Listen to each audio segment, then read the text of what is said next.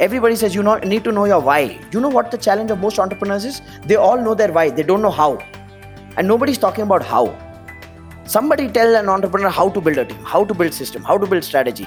That is real education that they will value, and that will change their life. This is episode number 65 of The Inspiring Talk with entrepreneur Rajiv Talreja. Welcome guys to The Inspiring Talk. My name is Bijay Gautam. I'm host for this show. Each week I interview today's most successful and inspiring personalities to help you realize your inner potential.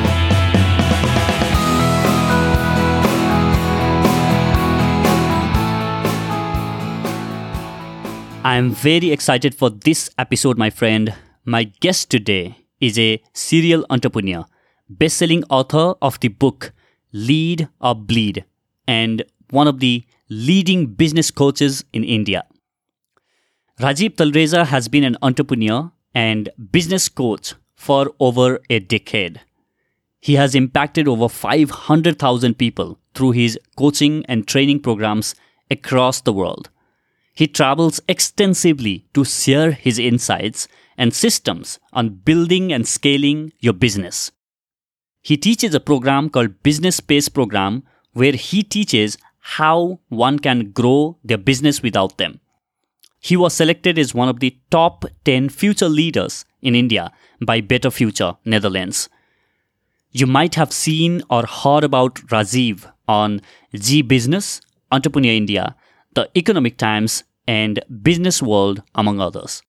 I have met Rajiv at one of his events and learned a ton on scaling my business. On this episode, you will learn a lot of things about building and scaling your business. We discuss about mindset of really successful entrepreneurs, finding partners for your business, building a team, and mistakes to avoid in business, and a lot more. Before we jump in, make sure to subscribe to the Inspiring Talk podcast wherever you are listening to this podcast from, so that you won't miss upcoming episodes with some of the most amazing guests that I bring on this show. Now, without further ado, let me welcome the one and only Rajiv Talreja.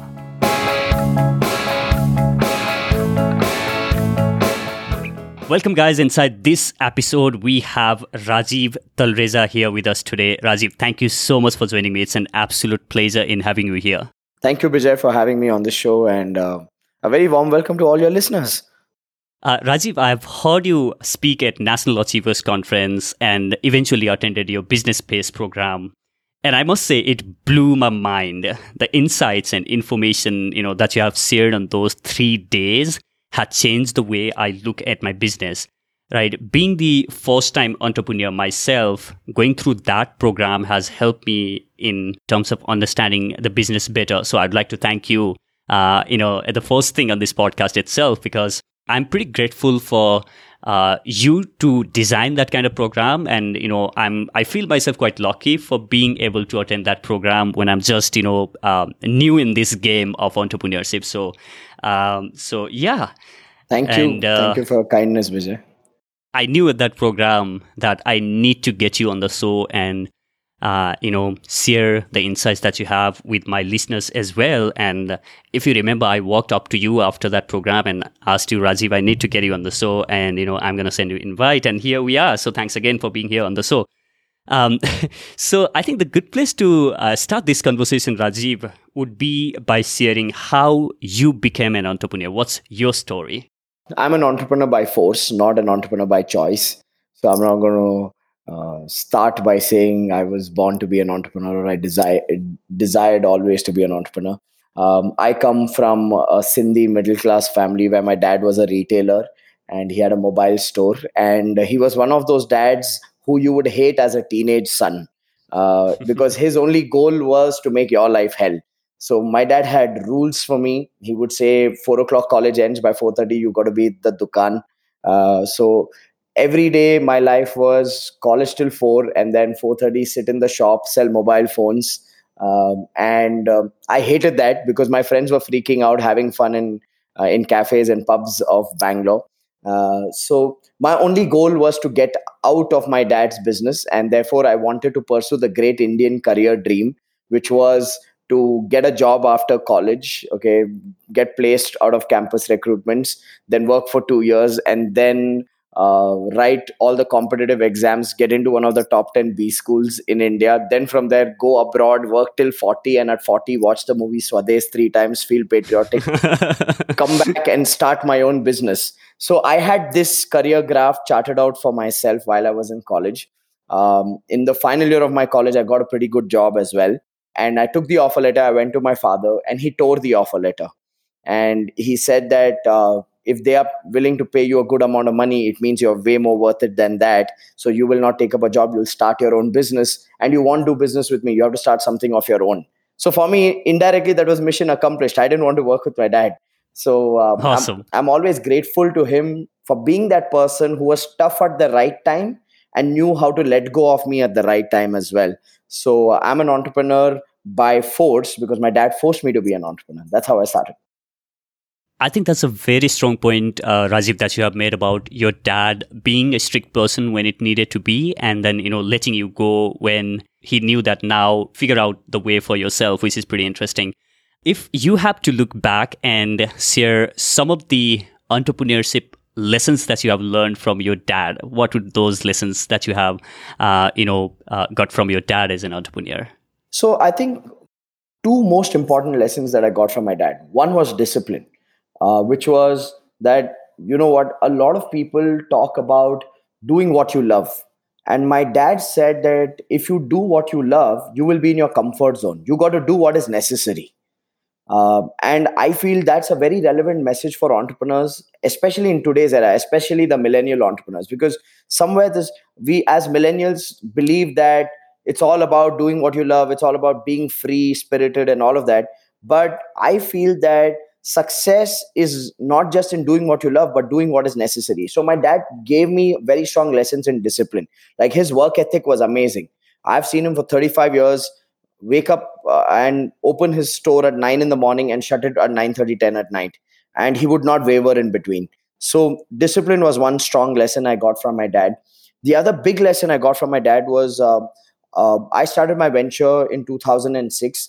In 2009, I went under a loss of 25 lakhs. Most parents would freak out, get scared, beat their chest, break their bangles, saying, "What the hell, you've lost money." My dad just told me one thing. He said, "You're 23 years old, you are in a 25 lakh debt. Don't worry, continue. By the age of 30, you'll be a millionaire." He didn't give me money, he gave me courage. And I think that is more valuable than just him giving money to me. So I think courage and discipline, these are the two things that I took away from my dad's entrepreneurship experience.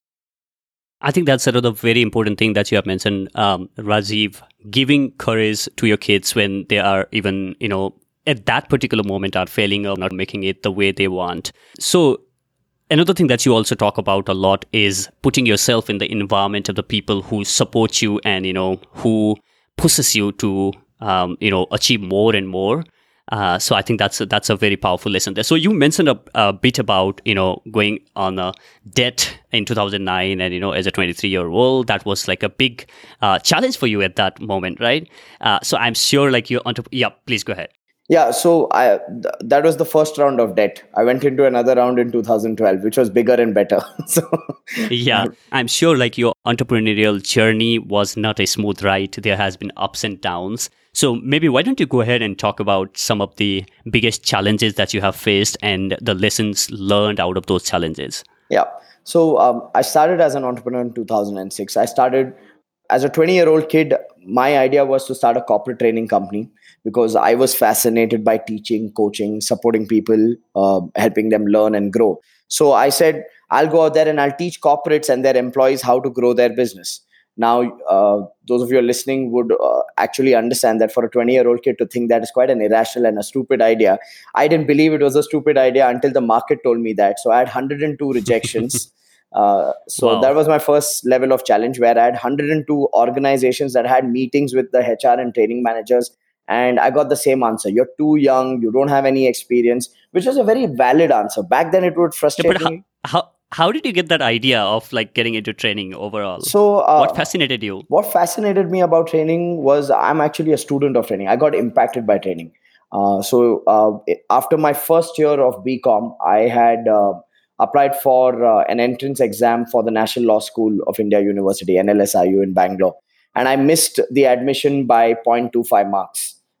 So there are Oh, 56 students that get taken in general merit, and I was number 57. So that broke my heart. At that point of time, that was the low. And I happened to attend a workshop within 2 months of that failure. So at that stage of your life, not cracking, coming so close and not cracking the exam was a failure. So for me, this transformational training that I attended actually opened my eyes to, hey, you know what? We are not equipped to handle situations in life. The traditional education system is filled with garb. This is real education. So that's how I got fascinated by training and coaching. I started watching a lot of videos online back then, and I started reading a couple of books. I'm not too much of a reader myself, but I read a couple of books, and I thought, okay, this is the space that I want to grow in. So that's how the idea of my first business, Quantum Leap, came about. So I went around, got 102 rejections, and then I cracked my first client by saying, "Don't pay me a penny." It was an MNC, and I told them, "Don't give me even 1 rupee. Give me a team. Give me a goal. I'll coach that team to achieve that goal. Pay me on performance." So that's how my journey started as an entrepreneur. For the first 2 years, I did quite a lot of assignments by myself, but then I realized that I don't want to be a consultant. I wanted to build a company. And I started hiring, and I faced the most obvious challenge that my team could not do what I was capable of doing. And that's when the second challenge happened on how do you build a team in this business, which is a people centric business. So we kind of pivoted, went into, from coaching, we took like a step down and went into soft skills, leadership, communication, all those kind of trainings. I thought that's a good way of developing my team. That business was a very hardworking business, but a very hardly paying business. In India, true, unfortunately, trainers and coaches are not valued like anywhere else in the world. Purely because, number one, the supply is too high. Every street, nook and corner, every second person on LinkedIn you see is a trainer, coach, consultant. true, So obviously the demand and supply battle, the suppliers lose in the Indian market. So I did corporate training, built the business. The company had 110 clients, so we had 110 logos flashing on our website. So anybody who would come to the website would be like, wow, inspiring. Being an Indian origin training organization, these guys have captured the market this way. But the truth was, we were not making money. As business partners, we would take nothing home. So that's when I started my second business along with my then girlfriend, now wife, which was into events. She was an expert at events. Then I started a recruitment business. I started an outsourcing project management company. And it felt good to have four logos on your business card and your business card reading serial entrepreneur. But the truth still was that I was doing so many things because I was not making money out of my primary business. And that has been my second big lesson, that don't be an opportunist. Build one thing and scale it up. I see a lot of small, micro, and solo entrepreneurs who say, I do real estate, I do insurance, I do mutual funds. And I know that they're doing all of this not because they are experts at all of it or they love doing all of it. They're doing all of it because one is not enough, that one is not profitable, that one is not scalable. So I've had a whole bunch of interesting lessons on how as entrepreneurs we become desperate, we don't make the right decisions, we become opportunists and run behind wherever we see an opportunity without asking ourselves what do we want to build. So I would say from 2006 to 2014, the first 8 years as an entrepreneur was tragic. And the biggest proof of that tragedy was I went bust twice. Once at the age of 23, I went into 25 lakh loss. The bigger loss happened in 2012 when I was 26. I had these four businesses. I had to shut the recruitment business down, shut the outsourcing business down. I went into a 70 lakh loss, a 45 lakh personal debt. And then from 2012, I still didn't learn my lesson. Till 2014, I was looking for shortcuts, get rich quick methods. Someone told me do real estate, joint venture, facilitate that, do copper scrap trading, do that, you'll make money. So, true. in a sense, I've been a disaster of an entrepreneur. And 2014 is when life changed. So maybe you want to go ahead and talk about that life-changing moment, or when you had that light bulb moment or the realization that okay, this is what I have been doing wrong all my life. Yeah. So the life changing moment actually happened at a bar. What a spiritual place to have a life changing moment. I was sitting with a friend of mine. I don't drink, he drinks. So he was four pegs down. And he looked at me and he said, I want to tell you something, bro. I said, go ahead. He said, you're a genius, man. I said, what's wrong with you? I'm telling you, people are calling me and abusing me. I owe them money and you're calling me a genius. He said, you work 16 to 18 hours a day, correct? I said, yeah, I work 16 to 18 hours a day. He said, you work 7 days a week, correct? I said, yeah, I work 7 days a week. He said, even after working for 16 to 18 hours a day, 7 days a week, you're not making money. That's why you're a genius. And I was like, I don't know if your audience understands Hindi, but I was like, Sale, tu le raha hai ki de raha hai? And that conversation got me thinking that, hey, I've always had people around me tell me I'm very, very intelligent. I've always had people appreciating me about my work ethic, that I'm very, very hardworking. And even after being intelligent and hardworking, if I'm not making money, there's something wrong here. So that's Hmm. the moment I realized that my definition of what it takes to be successful is actually wrong.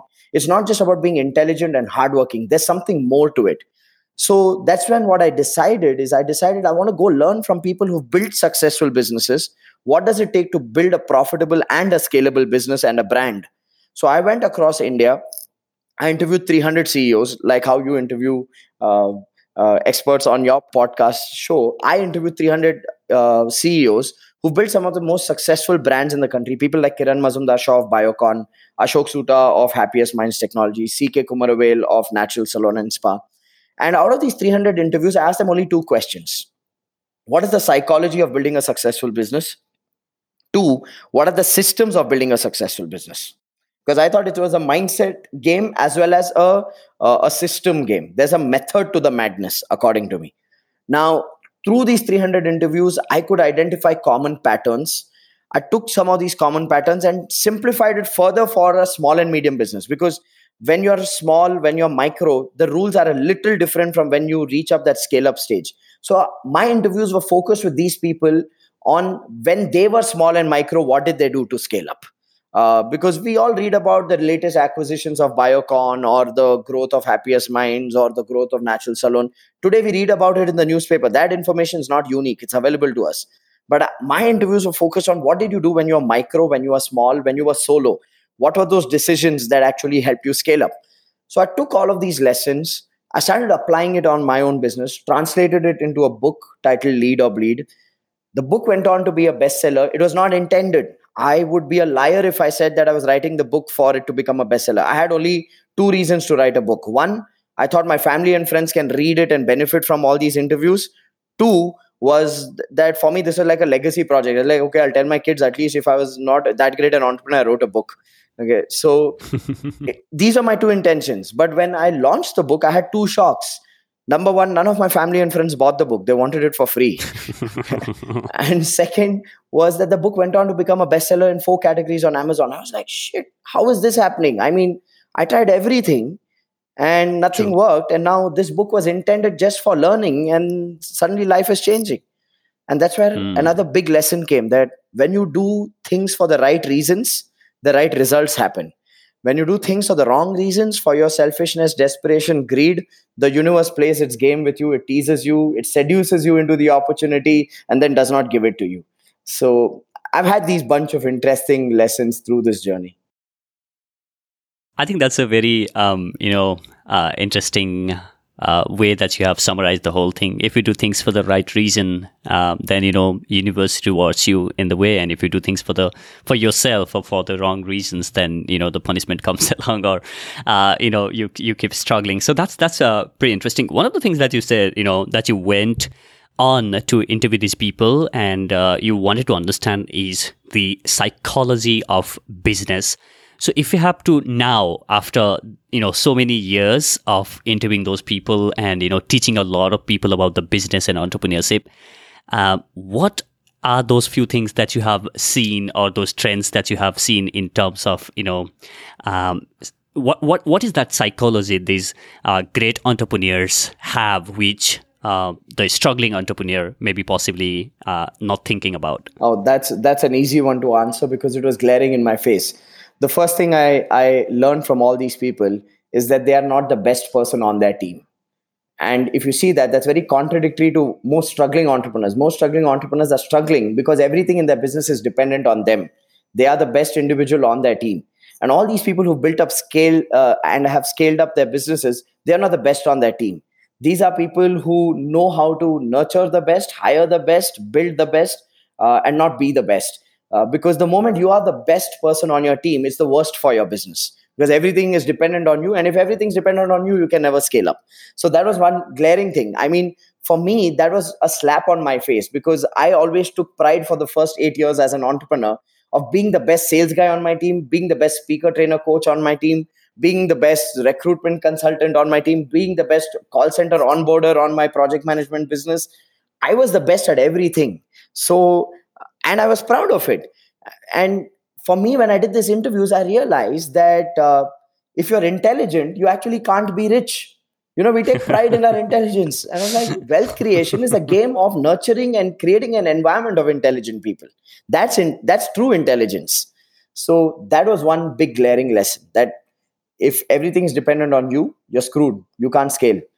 The second big psychological difference that I saw in the people who've scaled up and the people who haven't is people who've scaled up always know what they don't know. They always know what they don't know, and they are learning it. Okay. And people who don't scale up, people who get stuck in struggles and survival, when they face challenges, they don't say, I don't know. They say it is impossible. Like, I meet a lot of entrepreneurs while I train and coach thousands now on a monthly basis. I meet a lot of small and medium entrepreneurs who say it's impossible to build a team in my business. And I'm like, no, it's not impossible. You don't know how to build a team in your business. Or people say it's impossible to have systems in the business, and people and it's impossible to get people to follow the systems. No, the truth is you don't know how to build simple systems, and you don't know how to make sure that your team follows those systems. So people who've been able to scale up, they use the word I don't know, I need to learn. People who stay in struggling phase, they are busy saying it's impossible to build a brand, it's impossible to make money, there's too much competition. And they're not saying that they don't know. They are not on the pursuit of learning that, okay, how do I build my capability in this area so that I can challenge my challenge and overcome my challenges. So these are two big differences that I saw. Wow, I think those are very powerful observation, because yes, I have seen, a lot of people saying it's impossible to build the team, or, it's impossible to scale this business, or using those, words instead of saying, I want to learn about this and I want to figure out, or maybe get somebody who is already, expert on this and help me build this, right? So you talk about this is one of the like pillars that you teach on your base program as well, and other programs as well, which is building your team, how one can build a competent and committed team, right? Yeah. But I would like to understand, what are some of the common insecurities or challenges that you have seen on people in building a team for their business? I think the first big mistake a lot of entrepreneurs make is that they look at building a team as an expense. A lot of them come back and say, Rajiv, hire people, my overheads will go up.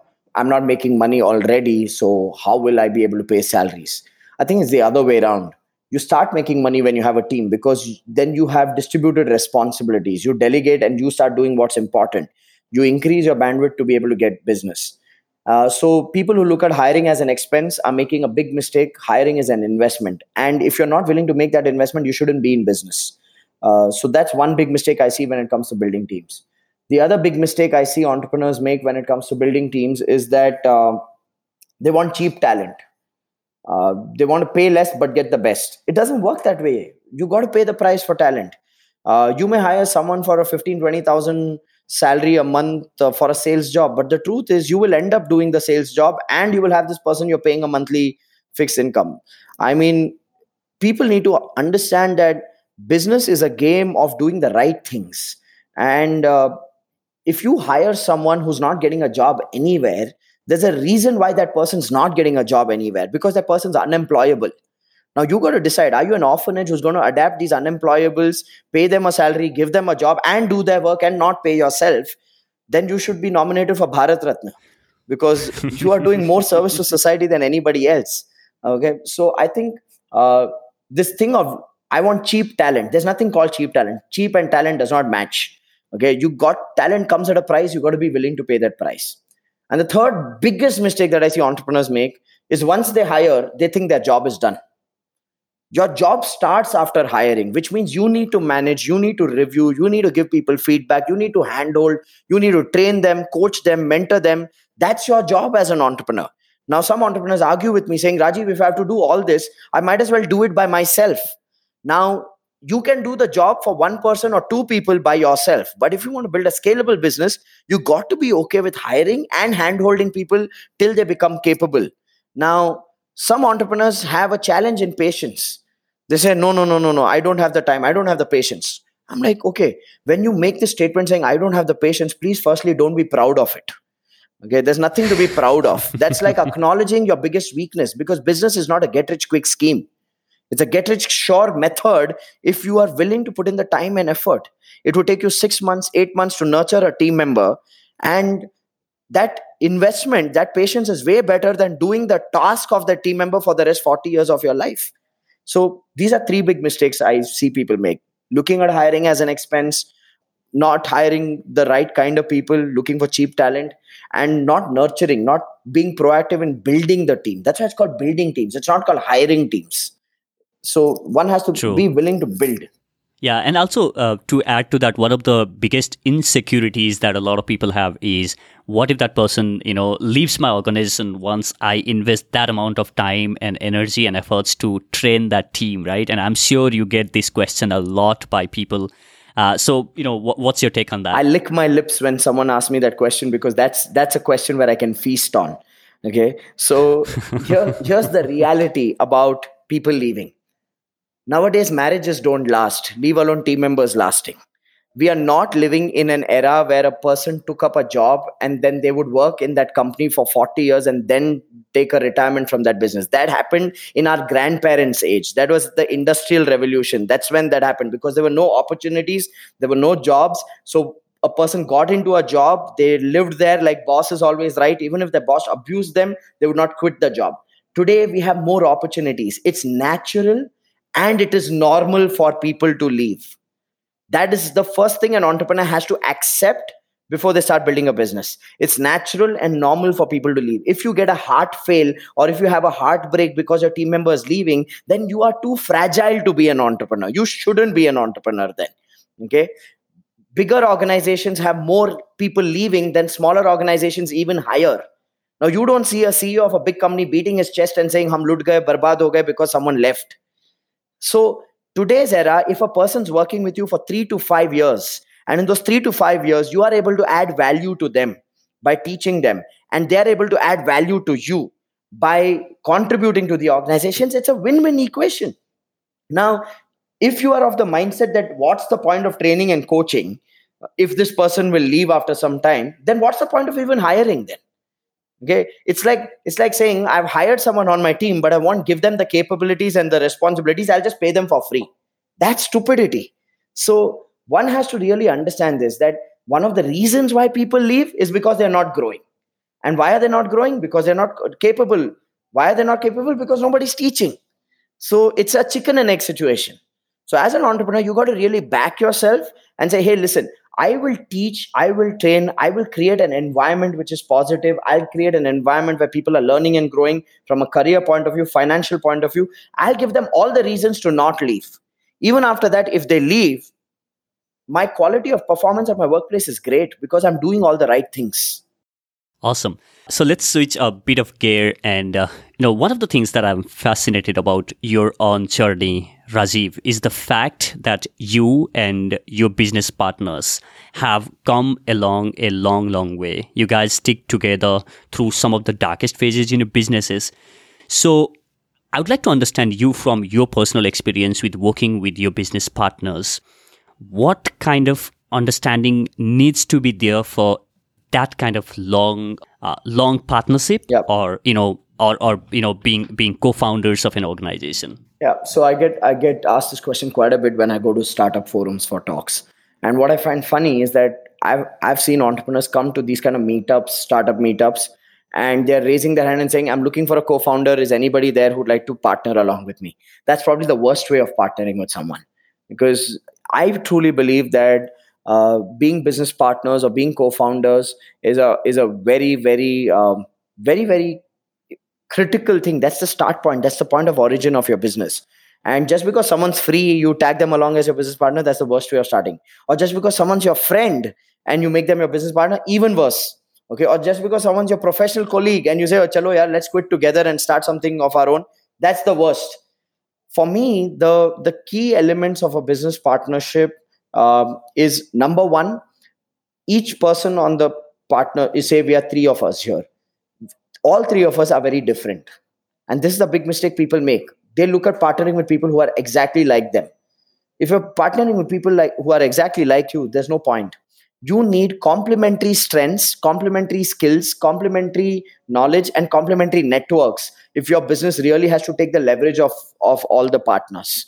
Okay, which means what I am good at, my business partners are not good at. What they are good at, I can't do it. So you got to be like pieces of a puzzle that fit into each other, not the same piece of the puzzle. When you have three pieces of the puzzle which are the same, it's a useless puzzle. You can't do anything with it. You can't create the picture perfect. So the first biggest rule is that a great partnership is when you have complementary skills, complementary strengths, complementary attitude as well. Okay, like in the three of us, I am the big dreamer. I have my business partner Karan, who's the detailed guy. He'll break down the dream into details and show me the gaps. Okay, and Pranav is the driver. He's the man who makes sure that everything gets executed. Okay, so it's complementary mindsets also. So that's the first most critical thing one has to look at. That do we have complementary skills? Otherwise, what happens is at the workplace, you take a team member and say, Chal, let's start a business of our own. Let's just say he's a coder, you are a coder, both of you are developers. Both of you are going to end up fighting as to who's going to go to market and sell the product. And both of you are only going to end up competing with each other in terms of who's coding well, who's better in the development side of things. So you got to give, the second thing is you got to give each other space, which means if that's your domain, that's your domain. And I trust that you are doing your best. Okay. Third, you have to hold each other accountable. So it's a paradox. You got to give space and you got to hold each other accountable, which means I trust you. And trust is when we are willing to test each other. So that accountability test is very, very important. So according to me, it's complementary skills, absolute trust and space, and absolute accountability, which means the goal comes first, individuals come second. We will hold each other responsible, and we'll hold each other responsible in a respectful manner. I will not call you an idiot. I may disagree with your approach. So I'll talk about your approach. The challenge is most people haven't learned how to hold each other accountable. They make sarcastic comments, they taunt each other, it becomes an ego battle, and partnerships collapse because of that. So, accountability, trust, and complementary skills. These are three ingredients of a great partnership. Wow, I think those are really great insights for people, listening to these, and also some people who are looking at partners for their business. I think that would be a basic fundamental thing that you need to make sure when you are, looking for partner for your business. Go to networking event and get somebody, and start business together. It doesn't work that way. That's really a great insight there, Rajiv. So, a lot of my listeners, are the people who are on their job and looking at starting their own business, right? So what would be your suggestion to the people who would like to start a business while he is or she is still working on a job? What would be the right approach? So I'm going to give you a very non-popular answer. Is that okay? Yeah, sure. Go ahead. Look, I am all for entrepreneurship. I love being an entrepreneur. I love helping entrepreneurs. That's my business. That's what I do for a living. I work with more than 500 entrepreneurs on a one-to-one basis to help them scale their business. So my life thrives on entrepreneurship. Having said that, I have a warning to give to people. Today, entrepreneurship has become like a fad. It's a fashion show. Everybody thinks it's cool to be an entrepreneur.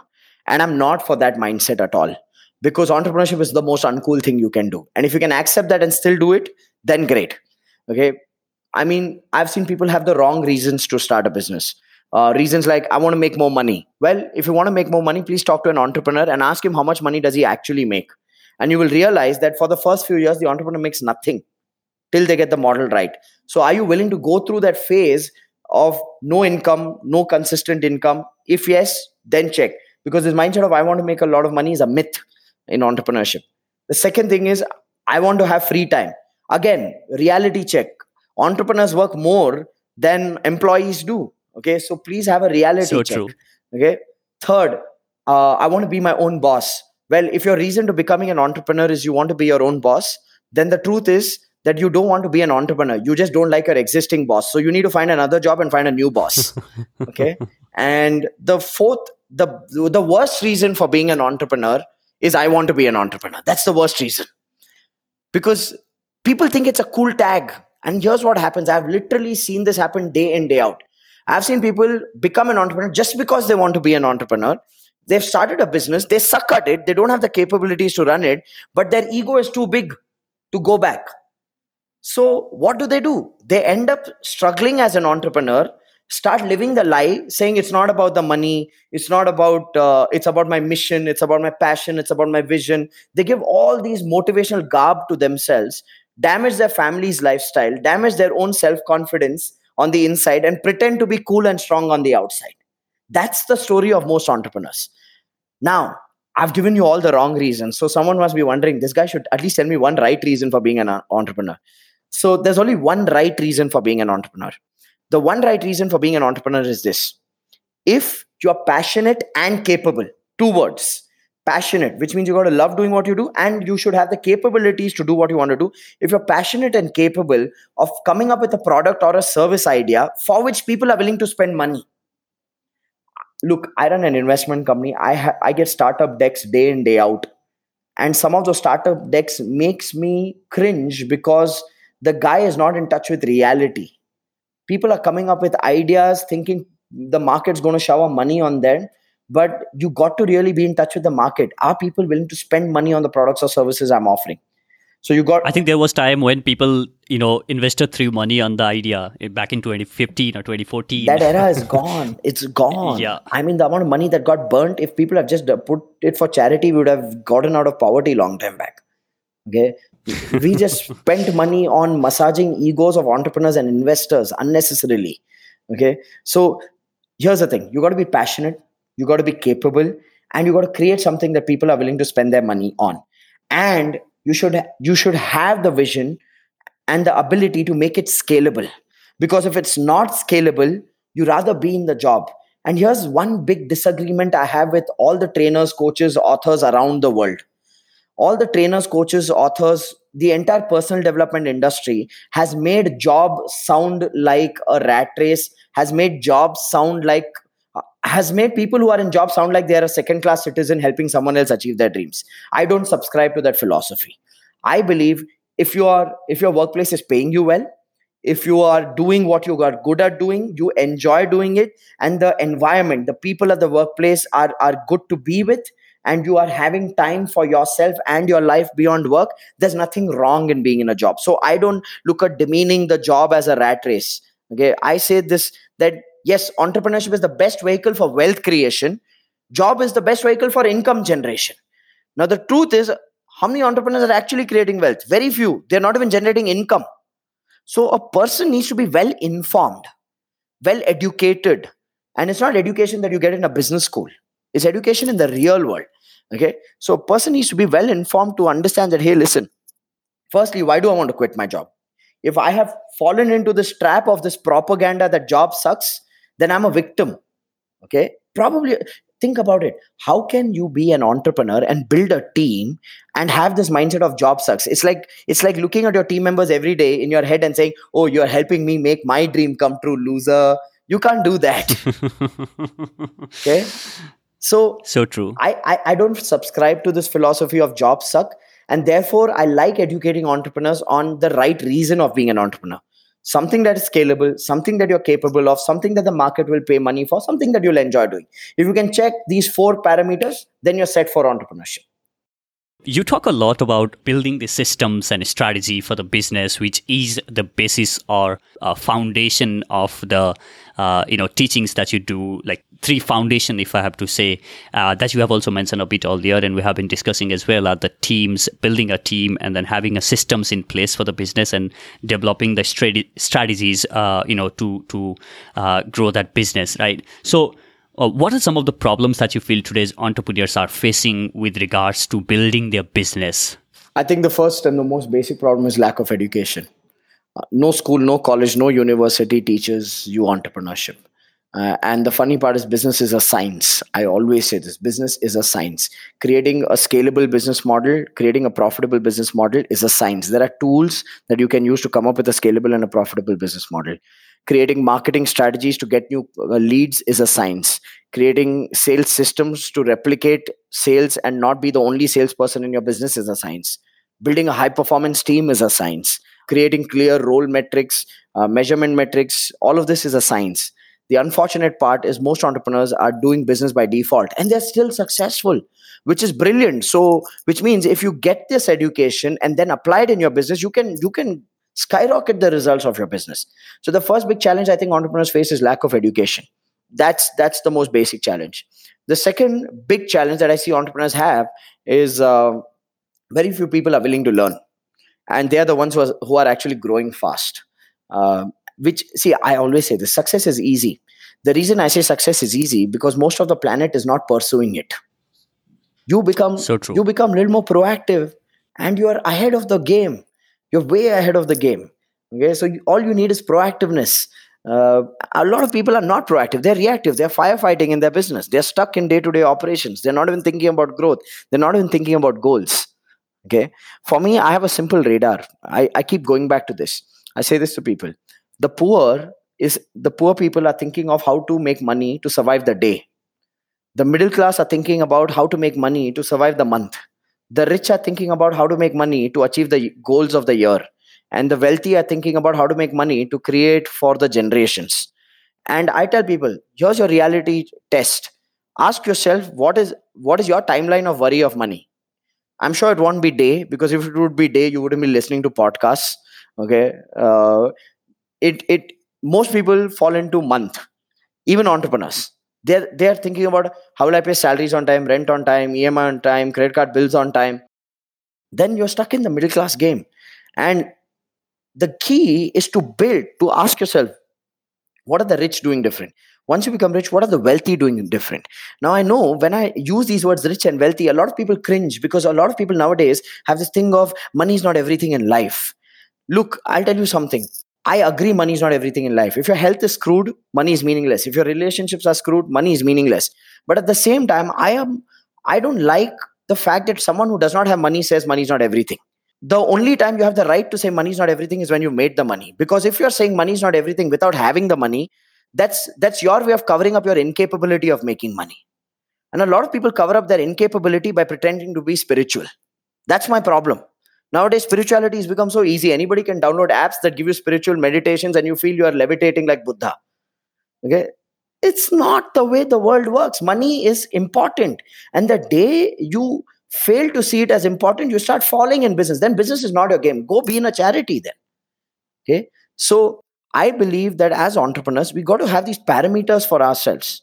I say this: a batsman is as good as the runs they score, an entrepreneur is as good as the money he makes. Now, some people don't like it because they say it's vision, is this? Yes, it's there. Of course, it's a given you got to be passionate. It's a given you got to have a bigger purpose. It's a given you got to add value to people. That's a given. Let's stop talking about that. Okay? Everybody knows that now. Help. Everybody says need to know your why. You know what the challenge of most entrepreneurs is? They all know their why. They don't know how. And nobody's talking about how. Somebody tell an entrepreneur how to build a team, how to build system, how to build strategy. That is real education that they will value, and that will change their life. Not just telling them you got to have a deeper why, deeper purpose. Okay, great. I have a why. I want to make a difference. I want to scale up. I want to travel the world. I have all of these whys. Now what? So I think there's a lot of misinformation and lack of education, both happening simultaneously. And I think another thing, obviously, as you mentioned, is not willing to learn, right? So you talk about how you spent, a lot of money in your own self education when you were in the worst phase of your life, investing in the programs and learning, and then that's how you were able to make things for yourself and come out of the challenging situation of the darkest phase in your life. So I think that's a very important lesson there for the people listening out there who assume that learning is not for me, or going out and I think that's the problem with looking out for information with a lot of people. What I realize is what is this person going to teach me, or what am I going to learn from you, right? So not valuing the person who is giving the information, which might get them, or which might help them make millions of dollars on the business. Yeah. So again, for me, I'm glad you brought up that entire learning phase of my life. So in 2014, I started two learning exercises for myself. One was going and interviewing those 300 business leaders, which was, I think, phenomenal learning. The other thing is I invested a lot in training and coaching. I went and attended programs of trainers and coaches from around the world. I invested 40 lakh 67,000 rupees in my re-education while I was in a 45 lakh personal debt. Now, a lot of people ask me, where did you get the money from? Well, the answer is simple. I borrowed money. I begged for money from friends. Okay. I used every line of credit I had. Now, was all the 40 lakh 67,000 rupees worth it? No. I went and attended some trainers and coaches programs that were a sham. I understand that this industry has people who are just scamming people as well. But that didn't kill my belief that, okay, there is not good knowledge available out there. I went and found some really good coaches for myself who helped me build and understand my mistakes and correct those mistakes for myself. So I think I see a lot of people when being a trainer, speaker, or a coach in India is like a abuse. Like the moment you tell someone, oh, I'm a trainer, speaker, coach, they kind of look down upon you. And I empathize with people who look down upon such people because everybody's calling themselves a trainer, coach, speaker. I trainers, coaches, and speakers ask me, Rajiv, you built such a huge business in this industry. How have you done it? I have only one answer to them. Because I'm not a trainer, coach, speaker. I'm an entrepreneur. I have built businesses. Okay. So you got to build a business, because unless you don't build a business, how do you know how to teach people how to build a business? You can't give what you don't have. So even to entrepreneurs who are looking for teachers, who are looking, you got to always ask, if an entrepreneur wants to learn how to create a podcast show, he should not come to Rajiv Talreja. He should come to Bijay. Why? Because Bijay has been there and done that. Bijay has proof of results, right? So whoever you are learning from, you should always seek proof of results. And with the digital age, with over information available, everybody today is turning a camera on and calling themselves an entrepreneur, a coach, a trainer, India's leading this and India's greatest that. And I'm like, oh God, guys, this is not the way it's supposed to be done. Like, I know people who hire luxury cars just to take a video shot of themselves to showcase that they've made it in life. Guess what? You're going to be bare naked on stage when people come and see through you that you are empty and hollow. I think it's interesting that you made this point. This morning itself, I was reading this article about a guy who called himself India's youngest IPS officer, and he was a motivational speaker, going and giving all the speeches and painting the Bharat Sarkar on his car, and doing all that gigs, and then police took him in custody because it all was fake. He was just faking the whole thing. He was just a 12th standard pass. Exactly. So every industry has that, unfortunately. Now, if your listeners are as they are listening, I have only one appeal to them: learn from someone who's been there and done that. Identify the skill you need to learn, and check if someone's been there and done that. And don't just get fooled by digital presence of people. I do a lot of digital content, and I'm telling you this: my team is very, very proactive about not doing any kind of paid like campaigns. Okay, because you have some guy from some village in some country in the world, and that guy is liking your page because Facebook is boosting it there. Now people are going into these traps. They're seeing someone with 8.5 million followers. They think, oh, he's God's gift to mankind. It doesn't work that way. See content. See the content of the person. See the intent of the person. That will tell you whether this is good enough or not. Yeah. So it's a great space. So I'm very inquisitive what's going to happen in the next 3 years in the learning space in India, because it's booming. So many people are getting into it. So many people are getting out of it. So many people are wanting to begin to learn. It's going to be a very, very fascinating time. Absolutely. So I have just got a few more questions before we jump into enlightening round. Yeah.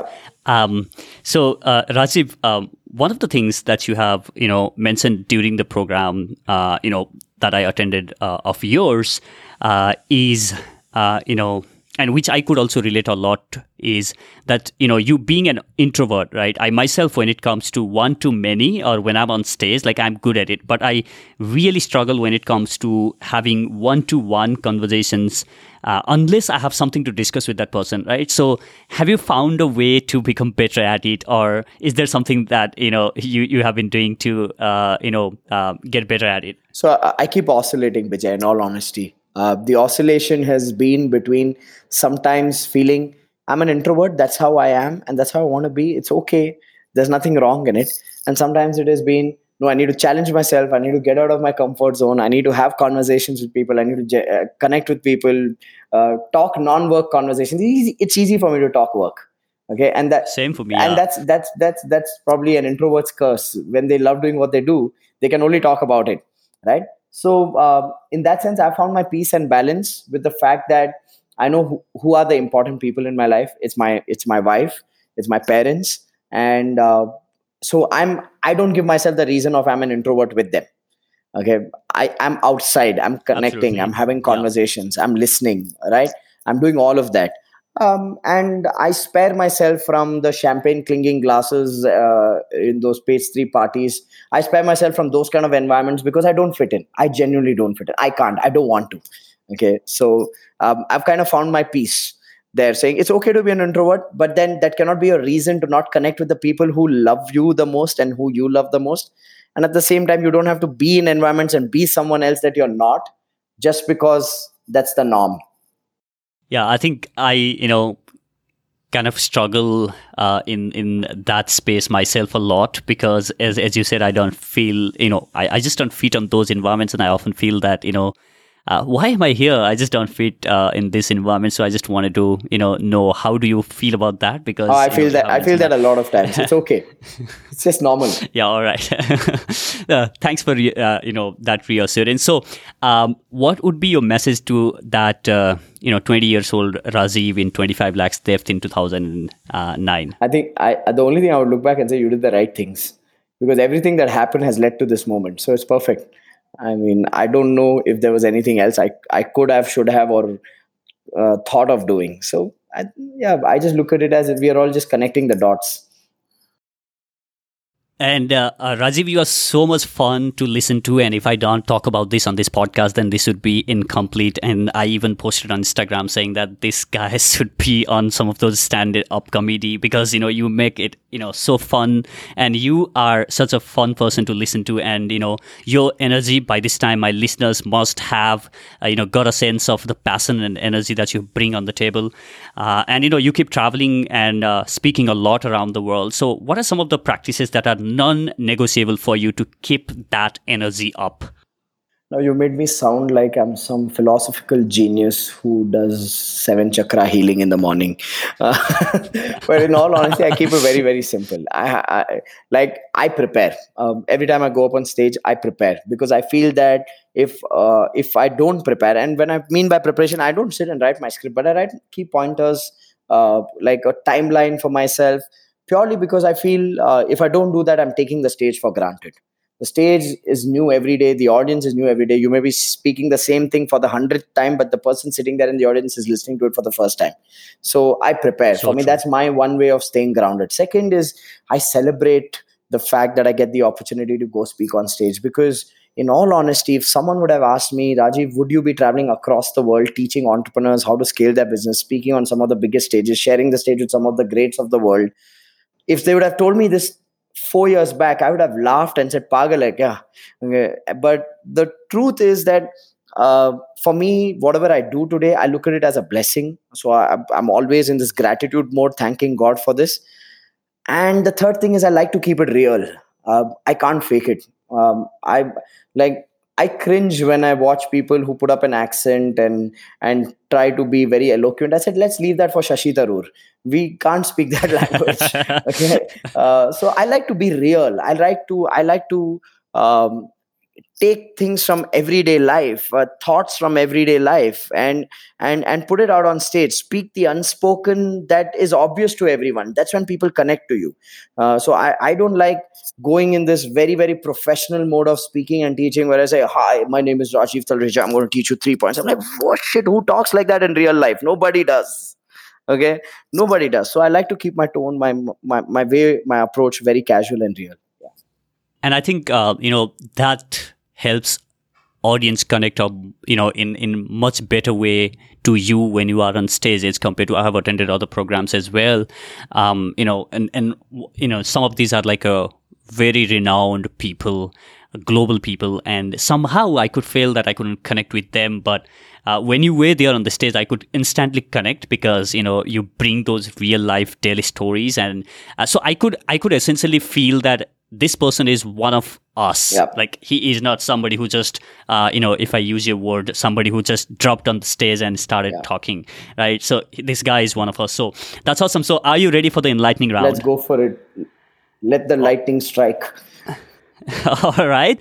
So, Rajiv, you travel around the world to inspire entrepreneurs and share them the strategies on how to grow and build a business. So, you have inspired so many people out there. So, what inspires you to do everything that you do? I think I am always reminded of this one day when I was bust, and I had $100 in my wallet, and that $100 got stolen, and that was $100 for filling fuel in my Activa so that I could go for a sales meeting. And when I work with entrepreneurs, I've consciously chosen to work with micro, small, and medium entrepreneurs. Though I get a lot of corporate offers, I prefer working with micro, small, and medium entrepreneurs, because I feel that that is one audience that everybody ignores. And that's the audience, if I'm able to extend support to, that's actually the audience that is the real economic engine of this country. So what inspires me is that I am providing my know-how, my knowledge, my strategies and systems to people who value it, who need it, and add the maximum value to this country. And knowing that I didn't have someone like me through my struggles, that inspires me the most, that I am able to be that someone for somebody else. Which one daily habit do you believe has been game changer for you in your success journey? One daily habit has been to switch off from work. I consciously switch off from work. I mean, me and my wife have a ritual of 1.5 hours of undiluted conversations with each other, not even watching television together. Because I think, I always say this, as entrepreneurs, you will never run out of work. You can go on 24/7. But the key is to switch off, give yourself that break, understand that your work is a part of your life and it's not your life. Live that holistic life, and then come back the next day with full energy. Could you share a book or two that has influenced you in the recent past? I would obviously recommend Lead or Bleed, the book I authored. Shamelessly, promotion, ad break, ladies and gentlemen, buy the book. Okay, but jokes apart, I think the Bhagavad Gita has been my biggest inspirational book. There's, I'm not a right wing Hindu fundamentalist. I'm just saying that it has great, deep knowledge. And it's probably the book that is on my bedside every day. I just kind of open a page, read a summary, and it kind of gives you a life lesson. So the Bhagavad Gita is one book. Quite early on, it was 21 Irrefutable Laws of Leadership by John Maxwell. I really loved the way he simplified the laws of leadership in that book. So these would be two books. So, Rajiv, if you were to start this success journey all over again, what are those 3 things that you would have done differently? Like I said earlier, I think I would have done the same things. And I mean it when I say it, purely because of the fact that I'm a true believer that everything that happens with us is for us. So even the bad times happened so that it could lead up to this level of depth, maturity, understanding. So if I were to say that no, I wouldn't want my bad phase to happen, then this good phase wouldn't have happened. So in all honesty, there's nothing I'd like to change. Awesome. So, could you share online tool or app that you use on a regular basis? Maybe that has helped you in terms of becoming more productive, or maybe being more organized, or of that sort. So being a millennial, I'm an outdated millennial. I'm not too much of an app guy.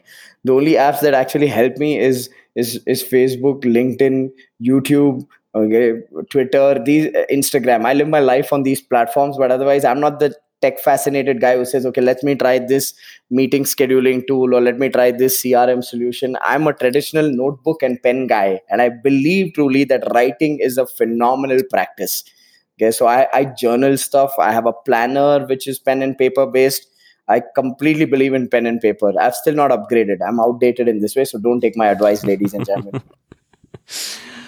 All right, Rajiv, we have come to an end of enlightening round. I have one more question, but before that, I would like to thank you so much for sharing all the insights. And if people would like to learn more about you and connect with you, and obviously you may want to talk about the new thing that you are cooking up and posting a lot about on your Instagram, what is that, and how can basically people connect with you? So I'm not going to tell you what the new thing is because my team will kill me. We're doing the launch on the 6th of June. This podcast will go live after that, okay. So you can. No, come on Instagram, ladies and gentlemen. That's all I would say. Even Bijay should not know it. I can't reveal it. So Cool. yeah, but the best way of reaching out to me is either people can visit my website, rajivtalreja.com. It's RAJIVTALREJA.com. Or they can just search Rajiv Talreja on Facebook, LinkedIn, Instagram. I'm very active. I answer all questions. I'm on the phone all the time. Because my business is working without me, so I'm jobless. So that's all I do. Yeah. So yeah, I'd love to connect with people and entrepreneurs. Yeah. All right, guys, make sure that you check Rajiv. He is one of those people who is worth following in business in India, and make sure that you pick his book, Lead or Bleed. Phenomenal insights out there. And if you happen to come across one of his seminars on your cities, I highly recommend his programs, because I have been there and I know the kind of content that he teach, and I know the systems that he teaches are superb and well researched. As Rajiv says, business is a science, and he teaches you those science. So that's just go ahead and follow him and learn more from him. Ask him questions about the business or the challenges or struggles that you are facing on your business. So Rajiv, here's the last question for you. Let's go for it. So imagine that there is this largest ever built stadium in this world. I have seen you talking to 1,700 entrepreneurs, but this one is the largest that has ever been built in the history of the world, which can, accommodate millions of people. And there are millions and millions of entrepreneurs, let's say, or maybe people. Okay, let's take entrepreneurs out of the equation, and let's say people, millions of people sitting on that stadium and eagerly and passionately waiting to listen to you. And you were given only 1 minute of the time to share the most important lesson that you have learned in your life. What would be your message? Well, I think it's a very straightforward thing, because this something has changed my life. So I would say this: if you're not willing to learn, nothing can help you. And if you're determined to learn, nothing can stop you. Go and learn. Thank you so much, Rajiv. It has been phenomenal having conversation with you. Thank you, Bijay. Thank you for having me on the show. There you have it. You can access all the links and resources mentioned on this episode at theinspiringtalk.com/6565. I hope you learned something or got some inspiration. If you did, make sure that you share this episode with your friends and family on Facebook, Twitter, and Instagram. Please help me in spreading these amazing insights shared by Rajiv with as many people possible. I'm sure the insights on this episode will change the way you do your business. Rajiv's content has changed my perspective and the way I look at my business, and I'm sure it will change yours as well. Thank you so much for listening. I'll catch you in the next. Now, go out there and do something inspiring.